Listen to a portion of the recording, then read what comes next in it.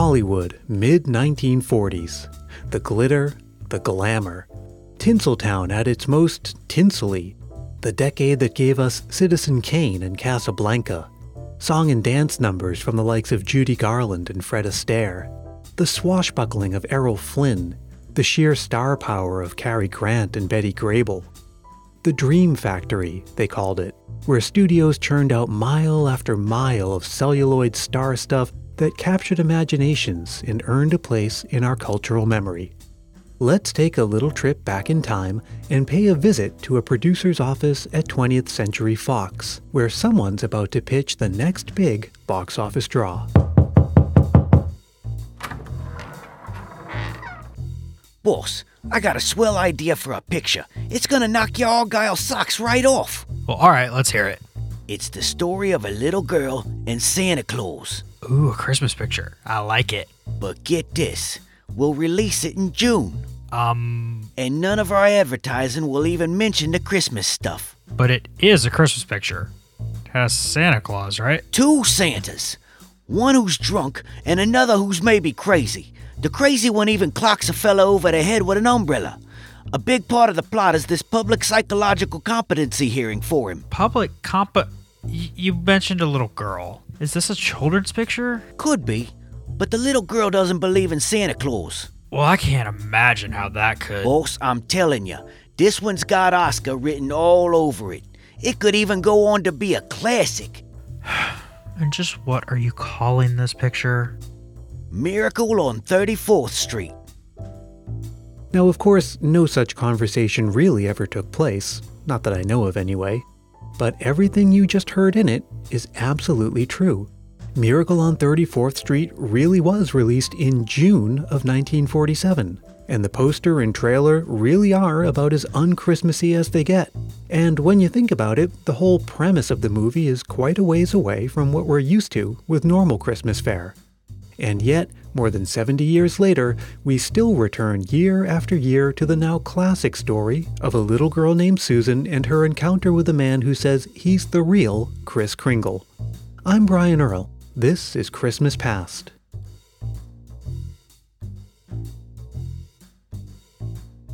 Let's start with one big, obvious question.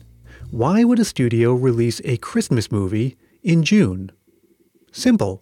Darryl Zanuck, who ran 20th Century Fox in the 1940s, didn't think that enough people went to the movies at Christmas time. He was much more interested in trying to get a summer audience to attend. That's Alonso Duralde. He's a film critic, podcaster, and the author of the book, Have Yourself a Movie Little Christmas. And the advertising does not in any way say, this is a movie about Santa Claus, and it takes place at Christmas time. There's a trailer that you can watch on YouTube, and it basically has somebody going around the Fox lot and talking to different sort of contract players of the time, and they're all talking about how much they love the movie, but one of them loves it as a comedy, and the other one loves it as a drama, and somebody else mentions, oh, it's such a great romance, but Santa Claus is not mentioned in the marketing. And as batty as the idea sounds, the gamble paid off for 20th Century Fox.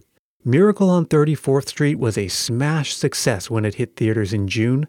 It made a star out of the young Natalie Wood. It earned a Best Supporting Actor Oscar for Edmund Gwynne for his portrayal of Santa Claus. You know, when we talk about on-screen Scrooges, we tend to start with Alistair Sim, and if you're going to talk about on-screen Santa Clauses, you know, we begin with Edmund Gwynne. Not only that, but it also had the interesting side effect of making the Macy's Thanksgiving Day Parade the national institution it is today. While the parade itself had been around since 1924, it was strictly a New York thing for the first 20-odd years of its existence. The earliest TV broadcasts were just on local stations, but that iconic opening scene of Miracle on 34th Street brought the parade to the masses, and networks started broadcasting coverage nationally the year after the movie hit theaters. That's the actual 1946 Macy's Thanksgiving Day Parade at the beginning of the film, and they were given permission to shoot it, and Edmund Gwynne was in fact the Santa Claus of that parade that year. Not only that, but it also inspired the real Macy's department store to hire Christine Kringle, who would direct shoppers to better deals at competing stores, just as Kris Kringle told Macy's shoppers in the movie to go to Gimbel's. Macy's had such a big presence in the movie, the store scenes really were shot on location at Macy's, that you might be tempted to think the movie was a thinly veiled advertisement for the retailer. But it wasn't. The movie studio wanted to include Macy's to add a touch of realism in portraying Christmas in New York City. But let's step back and consider an even more basic question. This is the story of a little girl and a mother who raised her not to believe in fairy tales, which the girl understands to include Santa Claus. The girl's mother is a divorcee, which was somewhat scandalous for the time. Scandalous enough anyway for the Catholic Legion of Decency to give the movie a B rating for morally questionable content. Anyway, the two encounter a man who says he's the real Santa, but who may be insane. He's even committed to a mental institution after he assaults a doctor, and then he's forced to undergo a sanity hearing. It all seems a little odd, by today's standards anyway.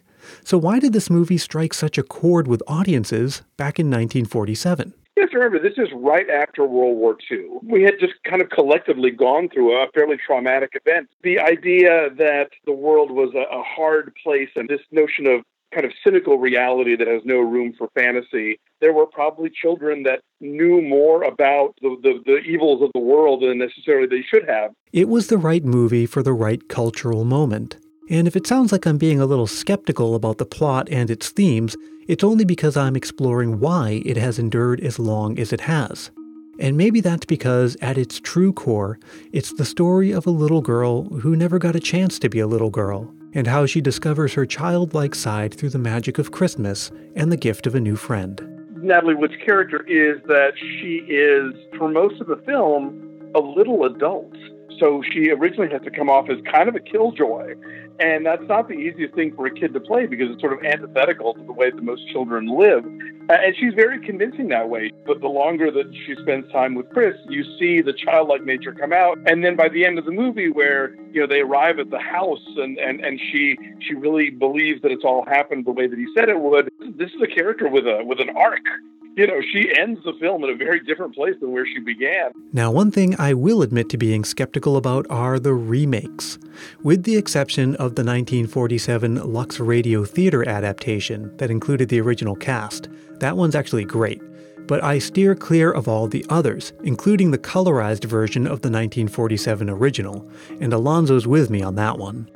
I have never seen it in color, and I hope to never see it in color. I've never seen a colorized movie that didn't look garish and grotesque. And even if they got it just perfectly right, I love black and white. I have no interest in seeing this movie colorized. It doesn't need it. One of the great things about Christmas is movies like Miracle on 34th Street because there's a comfort in the traditions you can return to again and again.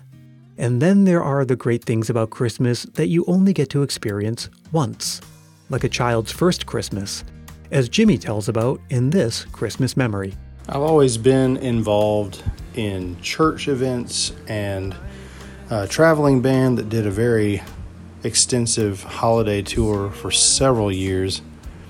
And all those were really great times, but I do remember my very favorite memory for Christmas was in 2015 when my little girl Lena came into our lives. It was December 14th, and I got to take so much time off with her and my wife, and it was just the best. It was the best. We had a tree up, and we just hung out with this new life. And it reminded me again what I believe Christmas is all about. Jimmy is the Ruddy Man behind the Ruddy Man Beard Company. They make all kinds of oils and balms and accessories for taking care of your beard. Me, I couldn't grow a beard to save my life, but if I could, I'd probably want to take good care of it. So if you have a beard or you know someone who does, go to ruddymanbeard.com. And you can even get yourself a guitar pick there because Jimmy is also a musician. In fact, you're listening to some of his music right now. Big as the sea. Yeah. It's not too late to share one of your Christmas memories on the show this year. Record a voice memo into your phone and send it to christmaspastpodcast@gmail.com. Or leave a voicemail on my Google Voice line at 650-394-7162. Christmas Past is produced in sunny San Mateo, California by yours truly, Brian Earl. Thanks to Alonzo Duralde and Jimmy, and thanks also to our actors from that opening scene. You heard the voices of Chris Osborne as the producer. He's the host of Play Comics, a podcast about video games based on comics. And you also heard from Austin Beach as the writer. He's from Audio Oblivious, maker of audio dramas like Winnebago Warrior.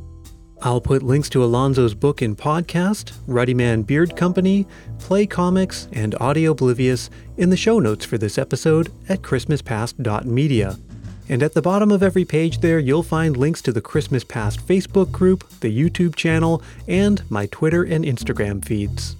This show is a proud member of the Christmas Podcast Network, a collection of the best Christmas shows around. Ones like Can't Wait for Christmas.